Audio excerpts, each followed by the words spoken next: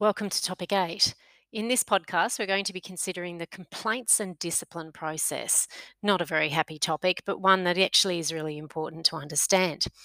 So, in this podcast, the key concepts that we're going to be unpacking are as follows. Firstly, we're going to look at the complaints process under the Uniform Law, particularly how complaints are made, investigated, and then prosecuted if necessary. We're going to look at the distinction, and it's really important you understand this between consumer complaints and disciplinary complaints, and those that constitute mixed matters. We're going to then look at the statutory definitions of unsatisfactory professional conduct and professional misconduct. And we're going to consider the Allinson test as the common law test that also helps us interpret these two standards of behaviour. And we'll touch upon the penalties that can result as a consequence of a disciplinary finding, including the impact of civil penalties. As we've seen from previous topics and the cases we have discussed in those topics, unfortunately, there are times when the profession must discipline practitioners. Now, not every complaint results in a disciplinary outcome. That's important to state. And not every complaint about legal services is because a lawyer has done the wrong thing. Quite the contrary. In 2020 to 2021 and the previous year, the Legal Services Commissioner reported that the vast number of complaints that were made to them concerned legal costs, or they concerned complaints from family law and de facto property settlements. Now, these were the high proportion of complaints, and a lot of these probably could have been avoided if legal practitioners exercised better, clearer communication in terms of expectations of legal costs, and if they also explain to their clients the nature of the adversarial system, particularly in family law. It doesn't mean that the practitioners did the wrong thing, it's just that they get a lot of complaints in those areas, and often it's a functionality of communication. But of last year, of 1,936 complaints made, 1,662 were closed. And for one of the 10 reasons, this would have been under Section 277 of the Legal Profession Uniform Law. So the vast majority of complaints don't resolve in disciplinary outcomes. Only 30 complaints of those last year were actually prosecuted in NCAT or determined under the regulatory authority powers. So, what we see in the case law is not necessarily representative of the profession. And that's a good thing because some of the cases, as we've seen, are quite appalling. It's also really important to remember that the overarching principle behind disciplinary determinations is that they are prosecuted to protect the public. They are not prosecuted for the sole intention of punishing the legal practitioner or even deterring other practitioners from behaving in that way. Although we have to acknowledge that it does have that effect also. And if you need authority for this, have a look at Justice Mason's judgment in Weaver and Ward, or Justice Marnie's judgment in Law Society of New South Wales and Foreman. So let's talk about the disciplinary framework. The beginning place to consider the complaints process is the legislative structure of the Uniform Law. And I really encourage you to go and have a look at this when you're in front of your computer next. Chapter 5 of the Legal Profession Uniform Law deals with the discipline and complaints process. And that's what we're going to be focusing in on in this podcast and this week's topic. In part 5.2, it particularly deals with how complaints are made and disciplinary matters at part 5.4. You should also have a read of Division 3 in Part 5.4, which details the role and the powers of the designated tribunal. Now, it's important to note here that the Legal Profession Uniform Law gives certain investigative and determinative powers to what's called local regulatory authorities. Who these authorities are in each jurisdiction will be determined by the application acts of each state or territory. So, in New South Wales, for example, the local regulatory authority is referred to as the investigator of all complaints and the determiner of some complaints in Section 282 and Section 290. It is said in our application legislation at those sections that the local regulatory authority who deals with complaints under Chapter 5 is the Legal Services Commissioner of New South Wales. In that regard, have a look at Section 11 of the Legal Profession Uniform Law Application Act of New South Wales. To make matters even more complicated, under Section 406 of the Uniform Law, the designated local regulatory authority has power to delegate out its functions for complaints investigation and some prosecutions to other suitable bodies. In New South Wales, the Legal Services Commissioner has done this with instruments of delegation, and the Law Society of New South Wales, the Council of the Law Society, and the New South Wales Bar Council both have delegated power to investigate and prosecute disciplinary complaints. And so that's the reason why, in some case law that we're looking at, you'll see that the Legal Services Commissioner is the prosecuting party. But in other cases, you'll see it could be the Bar Council of New South Wales or the Law Council of New South Wales, depending on whether it's a barrister or a solicitor, and depending on which body ultimately investigated and then prosecuted. What you need to be satisfied of is that under the legislation, all have the power to act accordingly. So, how do disciplinary proceedings begin and how are they prosecuted? Disciplinary proceedings always occur as a result of a complaint being made. Who can make a complaint about a legal practitioner? Well, the answer lies at Section 266 of the Act, which tells us that anyone can make a complaint.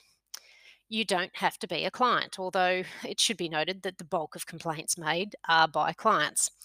Having said that, any other party, your opponent in litigation, the Legal Services Commissioner themselves, referral by the court, or simply a member of the public may make a complaint about a legal practitioner.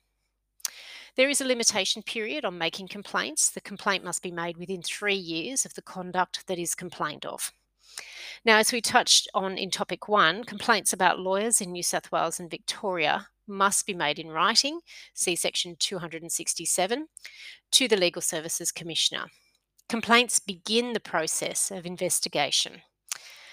Now, the investigative process for complaints and how they're dealt with is actually best explained through a chart representation. And I've included this in your online topic 8. So do have a look at that because it's quite a complicated flow chart. But once a complaint has been made, the respondent to the complaint, so the legal practitioner, has to be notified of the complaint and given ample opportunity to respond. And there are time limits in which you must respond on receipt of a complaint. See sections 279 and 280. Now, on receipt of a complaint, the Commissioner will initially investigate the matter themselves, and they do this in order to classify the nature of the complaint. And they'll make a classification that it is either a consumer matter within the definition of Section 269, or it's a disciplinary matter as defined at Section 270. Now, this distinction is important because how a complaint is classified is really important because the type of classification means that the range of orders and penalties that can be applied if proven and which body can actually apply the penalties or make the findings depends on the type of complaint. So, for example, a disciplinary complaint that may result in a finding of unsatisfactory professional conduct can be investigated and dealt with by the local regulatory authority. And they can also make findings and orders under the legislation. Whilst a disciplinary matter that involves the more serious charge of professional misconduct must be determined by way of prosecution in the disciplinary tribunal, which in New South Wales is NCAT. So it depends on how the complaint is classified as to how it's going to be handled, and consumer complaints have their own process requiring informal resolution between the parties, such as mediation, before the complaint is escalated for determination by the local regulatory authority. Now, some complaints might be what we call mixed matters or mixed complaints. They have aspects of consumer complaints and aspect of disciplinary complaints. Let me give you an example. A solicitor may, for example, have issued a costs agreement that's unclear or doesn't comply. That normally might be a consumer matter, or they might have overcharged a client. But if the overcharging becomes gross overcharging or dishonest overcharging, that tips it from disciplinary from consumer into disciplinary, and as a consequence, it could become a mixed matter. Or the complaint might be about something that is a consumer matter, such as costs agreements or legal costs, the solicitor has been fired by the client and the client wants their file transferred to another solicitor, that all could be dealt with under a consumer matter. But if the solicitor has acted in a way to refuse to transfer a file or has done something dishonest, then it might become disciplinary as well. The way in which these mixed complaints is handled is often quite complicated because the local regulatory authority, in relation to Section 271, is able to hive off aspects of the consumer components of the complaint and to resolve that and make orders. So, for example, they make an order that the file be transferred, but then may deal with the disciplinary aspect in the matter separately. This makes sense because often consumer matters are what hinders the continuation of clients' legal problems, e.g., transferring a file, and that can be dealt with relatively quickly and inexpensively. Disciplinary matters are much more complicated. So let's talk about disciplinary matters. Disciplinary matters are those complaints that raise the issue of whether the lawyer's conduct complained of may amount to unsatisfactory professional conduct or, more seriously, professional misconduct. Now, these are defined under sections 296 and 297, respectively, of the Act. Please make sure you have a very clear tab on that part of the legislation and a working understanding of each definition. Section 296 provides that unsatisfactory professional conduct includes conduct of a lawyer occurring in connection with the practice of law that falls short of the standard of competence and diligence that a member of the public is entitled to expect of a reasonably competent lawyer. Now, it's interesting, the legislation doesn't define competent and it doesn't define diligence or reasonably competent. It doesn't set the standard of what is and is not competent. So, how do we work that out? Well, it's here that the common law applies. The common law establishes what is competent practice and a reasonably objective standard of what the competent or diligent lawyer should or should not do, and applies this in terms of the Allinson test as a peer standard. It then determines whether the conduct complained of falls short of that test and whether there is unsatisfactory professional conduct. The Legal Services Commissioner gives examples of what types of conduct might amount to unsatisfactory professional misconduct through the following list as typical examples.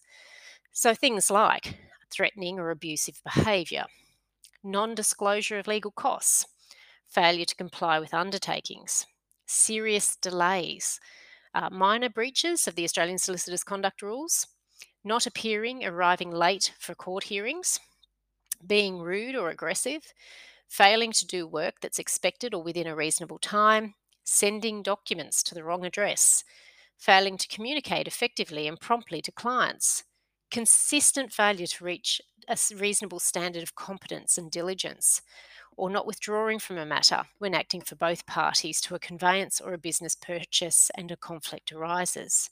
So, those sorts of things are given as a non exhaustive list of examples of the type of behaviour that might amount to that falling short of the standard of practice that a reasonable and competent lawyer might do in diligent legal practice.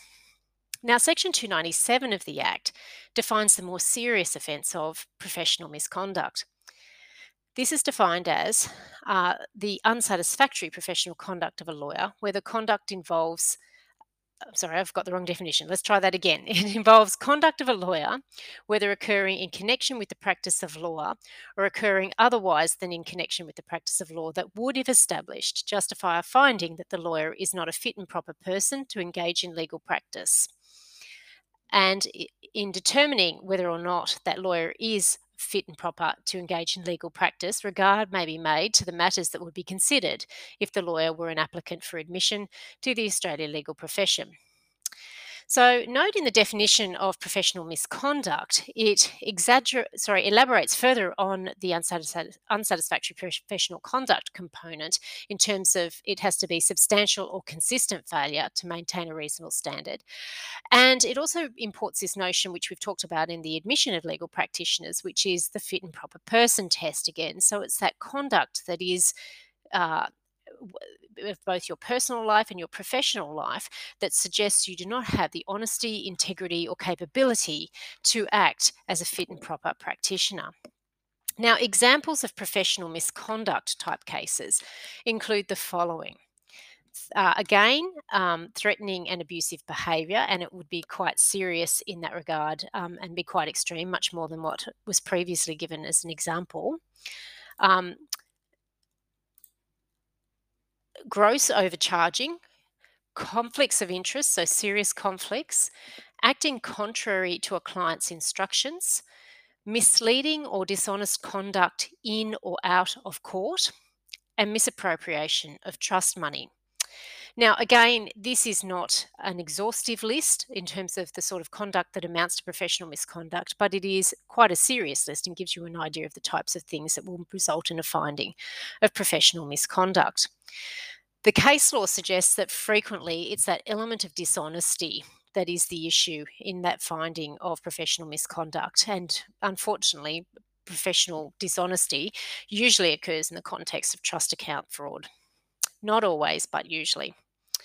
Now, upon preliminary investigation of a complaint, the Legal Services Commissioner can, pursuant to Section 278 of the Act, recommend that a lawyer's practicing certificate be immediately suspended whilst a complaint's being dealt with. Again, this is a protective mechanism designed to protect the public from the practitioner until the complaint is resolved. The idea behind it is not punitive or punishing, although it should be acknowledged that it does have a somewhat punitive effect. So, this can be used sometimes too in quite sad cases where there's not deliberate ill doing or intention by the practitioner, but it could be that the practitioner's mental health has deteriorated or they have become so aged that they're no longer able to competently carry out legal services. In addition to this, the Legal Services Commissioner may, pursuant to Section 256, subsection 1, decide to carry out a compliance audit of a legal practice's professional obligations. We most often see this in trust accounting instances, and it can do so only if there are reasonable grounds to do so. After the initial investigation is undertaken, the Commissioner may proceed to a full investigation, or at this point, they can refer the matter to the Bar Council of New South Wales, usually for barristers' cases, or they can refer it to the Law Society of New South Wales or the Council of the Law Society of New South Wales, usually for cases of solicitors. Sometimes the Legal Services Commissioner themselves hang on to the matter, but more often than not, under that delegated authority, the matter is sent out to one of those parties to further investigate and, if necessary, prosecute. In cases where the Commissioner is satisfied that the conduct complained of amounts to unsatisfactory professional conduct, the Commissioner may make a range of orders themselves, and those orders are set out in Section 299 of the Uniform Law.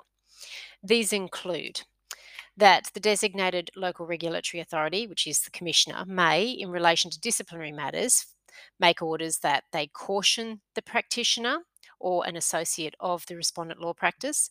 They can reprimand them. They can require an apology from the legal practitioner, an order requiring the practitioner redo work, for example, that is the subject of the complaint, or to waive costs and reduce fees. They can require that the lawyer um, have an inspection of their legal practice. They can require that they undertake further training, education, or counselling. They can require that they pay fines not exceeding $25,000. They may also make recommendations of the imposition of restrictions on the practitioner's practicing certificate. So, do have a look at Section 299 and the range of orders that can be dealt with by the Legal Services Commissioner on investigation of a matter themselves. Now, the maximum fine, as I noted, that can be given under this section is $25,000. It's important to note that the Legal Services Commissioner and any of the investigating authorities under delegated authority do not have the power to strike a practitioner off the roll. That remains part of the court's inherent disciplinary power, and we'll talk about that a little bit later on. If the matter is considered to be one of the more serious disciplinary matters and it falls not within that definition of unsatisfactory professional conduct but professional misconduct, Section 300, subsection 1, requires the Commissioner to commence proceedings against the practitioner in NCAT if it's New South Wales or VCAT if it's Victoria. And that applies also to whether it's delegated to the Bar Council or the Law Society. These proceedings will be heard in the Occupations Division and they'll proceed under the procedural rules of that respective tribunal. Now, the Commissioner or the relevant delegated local authority acts as a prosecutor in the tribunal. In the tribunal, the particular rules of procedure and evidence that are applicable to that particular tribunal will be applied. The disciplinary jurisdiction is neither civil nor is it criminal. It's what we call sui generis, which the standard of proof is neither the criminal or civil standard. It's a requirement that the disciplinary charges be proven to a standard of reasonable satisfaction based on the Brigginshaw standard. In this regard, there's some case law to assist you in understanding that at page 212 of your text. As your text notes, the tribunal must determine each disciplinary charge as proven or not proven.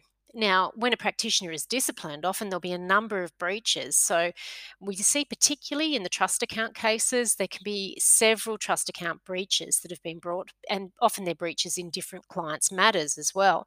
And so, each breach will be brought as a disciplinary charge against the practitioner. It's the tribunal's role to hear the evidence of each and every charge, to hear the practitioner, who is obligated under the standard of proof to assist the tribunal in its inquiries, and to make a finding on whether the charge is proven or not proven.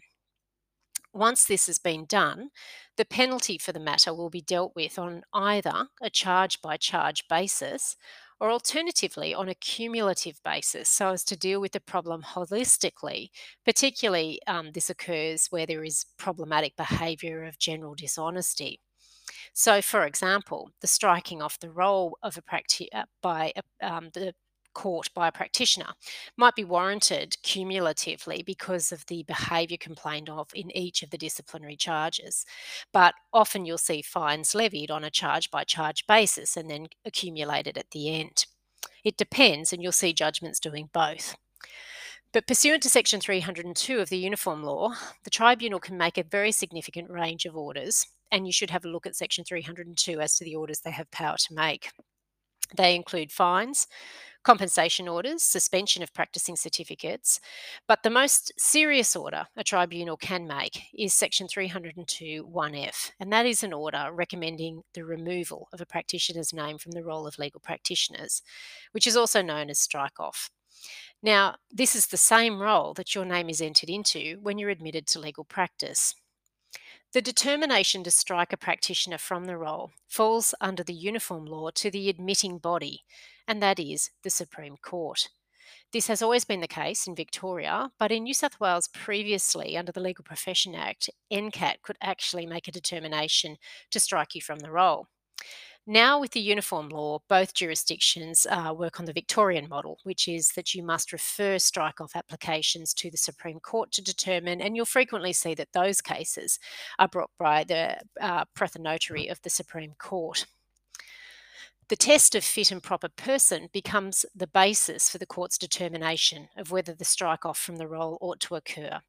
And it's important to note that removal from the roll is done not again with the intent to punish the practitioner, because that's what the disciplinary findings do. It's with the intention of protecting the public. So the question is this person, after the conduct they've now been found convicted of, a fit and proper person to continue in the practice of law? By way of interest, consider some of the fines and orders that are made by the tribunals in professional misconduct. Now, should a lawyer not be happy with a tribunal's determination, they do have a right of appeal, and that right of appeal is to the New South Wales Supreme Court. Let's now talk about the Allinson test. Now, although the uniform law clearly sets the definitions of unsatisfactory professional conduct and professional misconduct at sections 296 and 297, it's important to understand that the common law also has a legal test for professional misconduct, and this is an important test that comes into play also. The Uniform Law and the Australian Solicitors' Conduct Rules explicitly state that they are non-exhaustive. So have a look at Solicitor Conduct Rule 2.2, which states both the rules and the common law are to be applied in assessing conduct as to being unsatisfactory conduct or professional misconduct. Equally, Section 264 of the Uniform Law states that the common law is also to apply in making these determinations. Thus, the definitions of this conduct at 296 and 297 is non-exhaustive, And there are going to be times when tribunals hearing disciplinary matters will apply common law standards and tests as to what constitutes professional misconduct. The Allinson test was expounded in the 1894 English Court of Appeal judgment of Allinson and the General Council of Medical Education and Registration. In that case, they considered whether a doctor, in the pursuit of his profession, had done something with regard to it which would be reasonably regarded as disgraceful or dishonourable by his professional peers of good repute and competency.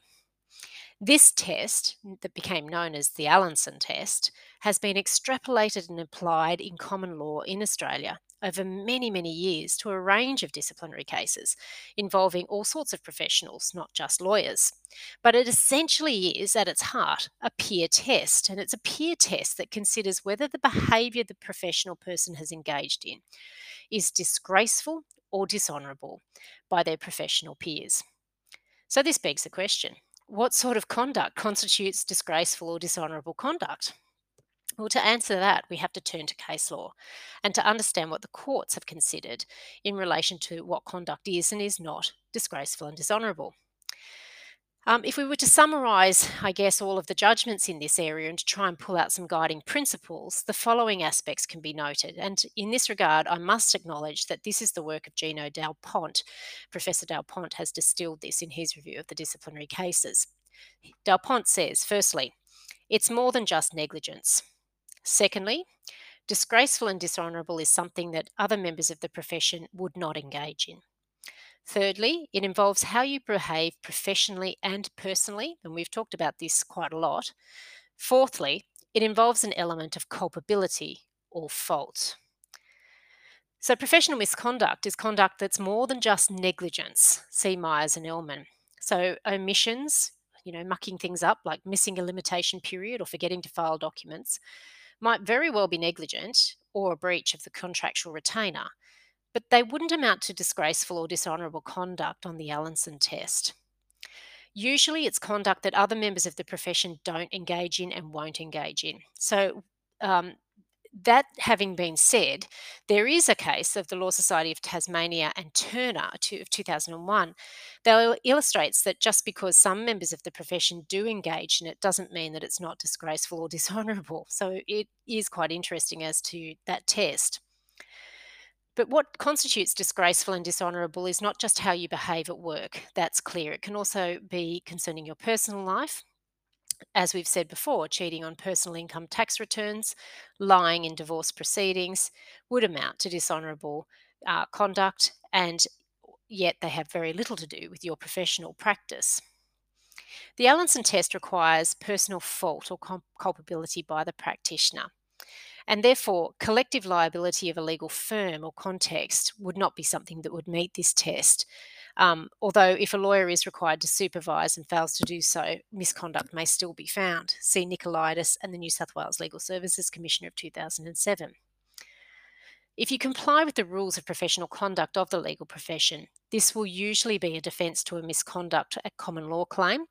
And if you can demonstrate that the conduct is not disgraceful or dishonourable, then it doesn't meet the Allinson test. And in this regard, have a look at the case of Chamberlain and the Law Society of the ACT. What's for sure is the Allinson test has been endorsed by Australian courts and is the legal test used by courts when considering conduct that amounts to professional misconduct. As Chris Edmonds notes in his article called Courts and Tribunals Continue to Invoke These Tests in Lawyers' Disciplinary Cases, he says rather than formulating new descriptions of misconduct by reference to the current legislation and the policies underlying it, the test imposes a threshold for misconduct that is different to that justified by the legislation. How the legislation does differ from the Allinson test is that the legislation doesn't require the tribunal to conclude that other practitioners who are of good repute and competence would consider the conduct disgraceful and dishonourable. It is only the common law that applies that peer test. Although, having said that, when we have that definition in unsatisfactory professional conduct, the idea that it's falling short of the diligence that would be expected by a reasonably competent practitioner, I think, necessarily invites a peer test. In the Bar Council of New South Wales and Isuzu of 2011, the court considered what the word substantial means when we talk about substantial failure. The court was of the view that substantial means a failure to meet the requisite standard in a way that is meaningful or relevant to the practitioner's ability to practice law. When considering consistent failure, the court reasoned that this would mean repeated or persistent failure, resulting from the same mistakes of principle or acting in the same inappropriate way in a variety of situations. So it's true, one mistake may have serious legal consequences and implications. In terms of disciplinary matters for unsatisfactory professional conduct or professional misconduct, usually a consistent and repeated and persistent failure is what will be required. So, what are the consequences of disciplinary orders? Well, there are a range of orders the tribunal or the local regulatory authority may make in regards to discipline, and it depends on a number of factors. These include, firstly, the seriousness of the conduct. Secondly, whether it's an isolated incident in terms of the complaint, or whether this is one of a number of complaints or something a practitioner has done before. And this can obviously be important and be the tipping point from unprofessional conduct into professional misconduct, because the definition looks at that persistent pattern of behaviour for professional misconduct. So if you have done the same thing in previous matters that have been the subject of a complaint, then that can tip something that normally would be unsatisfactory professional conduct into professional misconduct. The third aspect is the need to protect the public, and the fourth aspect is whether there is that element of dishonesty involved. So let's just overview some of the disciplinary measures that can be undertaken in dealing with practitioners. Firstly, strike off. The fundamental determination behind the removal of a lawyer's name from the role of legal practitioners is that they are no longer considered a fit and proper person to practice law. This is motivated, as I've said numerous times, by the desire to protect the public rather than punish the lawyer. We usually see strike off where the lawyer has willfully been dishonest, particularly to the court, or fraudulent in an activity outside of the court. So, for example, in personal life, like tax returns, etc. With this type of behaviour, though, it normally is intentional, although in some instances, strike off might have to be levied as a consequence of protecting the public due to no fault of the lawyer at all. So, for example, age and mental illness. You should note that strike off is not automatic, as I said, and does require referral to the admitting body, which is the Supreme Court. Once a practitioner has been struck off from the role, that's not game over. They can actually apply or reapply for admission to legal practice to the role. But they have to demonstrate that they are reformed and that they are now a fit and proper person to carry out legal practice. And that requires quite strict evidentiary requirements, very similar to what is required on admission. But in addition to that, with the certificate of compliance, you need to provide affidavit evidence, obviously, that you have changed from your previous strike-off position. Now, the second one, suspension. Suspension of a practicing certificate is premised again on public protection, but allows a tribunal to order further training or steps to be undertaken to supervise and correct the practitioner. Suspension often occurs where the practitioner has fallen below the standard of competence and diligence that we would expect, but it's not used when there is dishonest or willful breach. As Professor Del Pont notes, suspension is done to help the practitioner reform and in hope that they will desire to be more meticulous in future compliance and to meet the required standards. A practitioner who is suspended may resume their legal practice again once the period of suspension is over. Whilst usually practitioners are suspended for fixed periods of time, sometimes a condition can be placed that they are suspended until they can show the tribunal that they have fulfilled a certain obligation. An example of this was in the judgment of the Victorian Legal Services Commissioner and Mingos of 2016. Therefore, suspension can allow a practitioner the time required to undertake necessary further training or medical treatment, whilst serving the dual purpose of protecting the public. Reprimand. Although less than suspension or strike off, I suppose, in terms of the range of orders, reprimands are still very serious, and Professor Del Pont notes should be seen as far more significant than a slap on the wrist. What we see in these cases is usually that the misconduct is an isolated event or an example of very poor practice, but it's not blatant dishonesty. Reprimands are usually accompanied with fines or requirements of retraining, and that has a sufficiently punitive effect. In some instances, so for example, an aberration in trust accounting where it's not intentional or dishonest, reprimands are issued with orders that supervision be given and retraining occur. An interesting case that brings the thread of what we're talking about together is the case of the Council of Queensland Law Society and Cummings, 2004. In that case, a solicitor who had been practicing without any complaints for 33 years admitted that they had made some trust account breaches. Now, the breaches occurred due to the solicitor's inability to accurately keep trust account records. No dishonesty was involved. Whilst this automatically amounts to professional misconduct because trust breaches are very serious, the tribunal found the lack of prior complaints, the lack of dishonesty and disciplinary findings previously, together with the isolated nature of the conduct, warranted a fine and a 12-month suspension. That brings us to the next disciplinary outcome, suspension. One further aspect that should be noted is suspension. So, the degree of experience that a practitioner has will be relevant in disciplinary matters also, and the penalties that are given.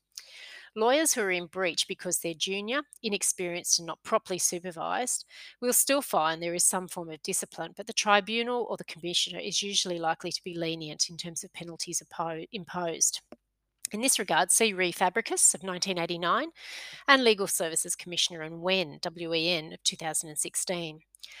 Now, obviously, dishonest breaches will be treated differently. That's not a question of supervision or professional experience, but rather a question of fit and proper person. But generally, tribunals see that suspension might be appropriate to allow a younger solicitor or inexperienced practitioner to obtain further training and proper supervision. Uh, Rule 37 requires that solicitors with carriage of the matter, talking about supervision, are to supervise all others who have anything to do with the matter. Now, as we know, a breach of this rule may sound in disciplinary proceedings, but not always. The rules themselves do give no right of private causes of action against a lawyer. They're simply a standard that the profession is to aspire to in its professional conduct. But it's not a basis for a cause of action. See Rule 2.3 and see the case of Dura Australia Constructions and Hugh Boutique Living, 2014 Victorian Supreme Court decisions. The remedy for loss suffered by a client whose matter is fumbled or mucked up due to a lack of supervision of junior staff comes in civil proceedings where you would have an action for breach of contract or negligence, but it does not come from a breach of the solicitor's conduct rules. Consider the recent settlement of the case of Gordon and Antisovnik Hartnell, where a senior associate defrauded a client of millions of dollars to service his gambling debts, all because of a complete lack of supervision. It's also correct to note that there is provisions in the legislation for civil penalty orders to be made under the uniform legislation. Now, although available, these are not often applied. Normally, fines and disciplinary measures are the preferred course. However, in this regard, Barrister Lionel Worth explains the effect of civil penalty provisions quite well. He says that civil penalty provisions are akin to sentencing in criminal offence matters, where the prosecuting party and the practitioner may agree to the terms of the penalty, but ultimately it's up to the disciplinary tribunal to accept that penalty as adequate. As Mr. Worth notes, there was a judgment of Sterling and Legal Services Commissioner in 2013, the Victorian Court of Appeal, where the court actually discussed the relationship between discipline and civil penalty orders and said, briefly put, like in sentencing, the final sanction is the product of instinctive synthesis of the relevant circumstances. But the difference is the contravention is proved on the civil standard, and the purpose of a disciplinary sanction is both punitive of the practitioner and protective of the public. Also, too, Commonwealth and the Director of Fair Work Building Industry Inspectorate of 2015, the High Court noted, civil penalty provisions are included as part of a statutory regime involving a specialist industry or activity regulator or a department or minister of state of the Commonwealth, with the statutory function of securing compliance with the provision of the regime that have the statutory purpose of protecting or advancing particular aspects of the public interest. Typically, the legislation provides for a range of enforcement mechanisms, including injunctions, compensation orders, disqualification orders, and civil penalties. With or, as in the case of building and construction industry improvement, without criminal offences. That necessitates the regulator choosing the enforcement mechanism or mechanisms which the regulator considers to be the most conducive to securing compliance with the regulatory regime. So that's a helpful way of understanding certainly how the civil penalty provisions apply. They are punitive, I suppose, in their function, but it is part of that enforcement of a regulatory regime, particularly with the legal profession uniform law and its related provisions. Thank you for listening to this podcast lecture. If you have any questions, please do raise them in the Jute.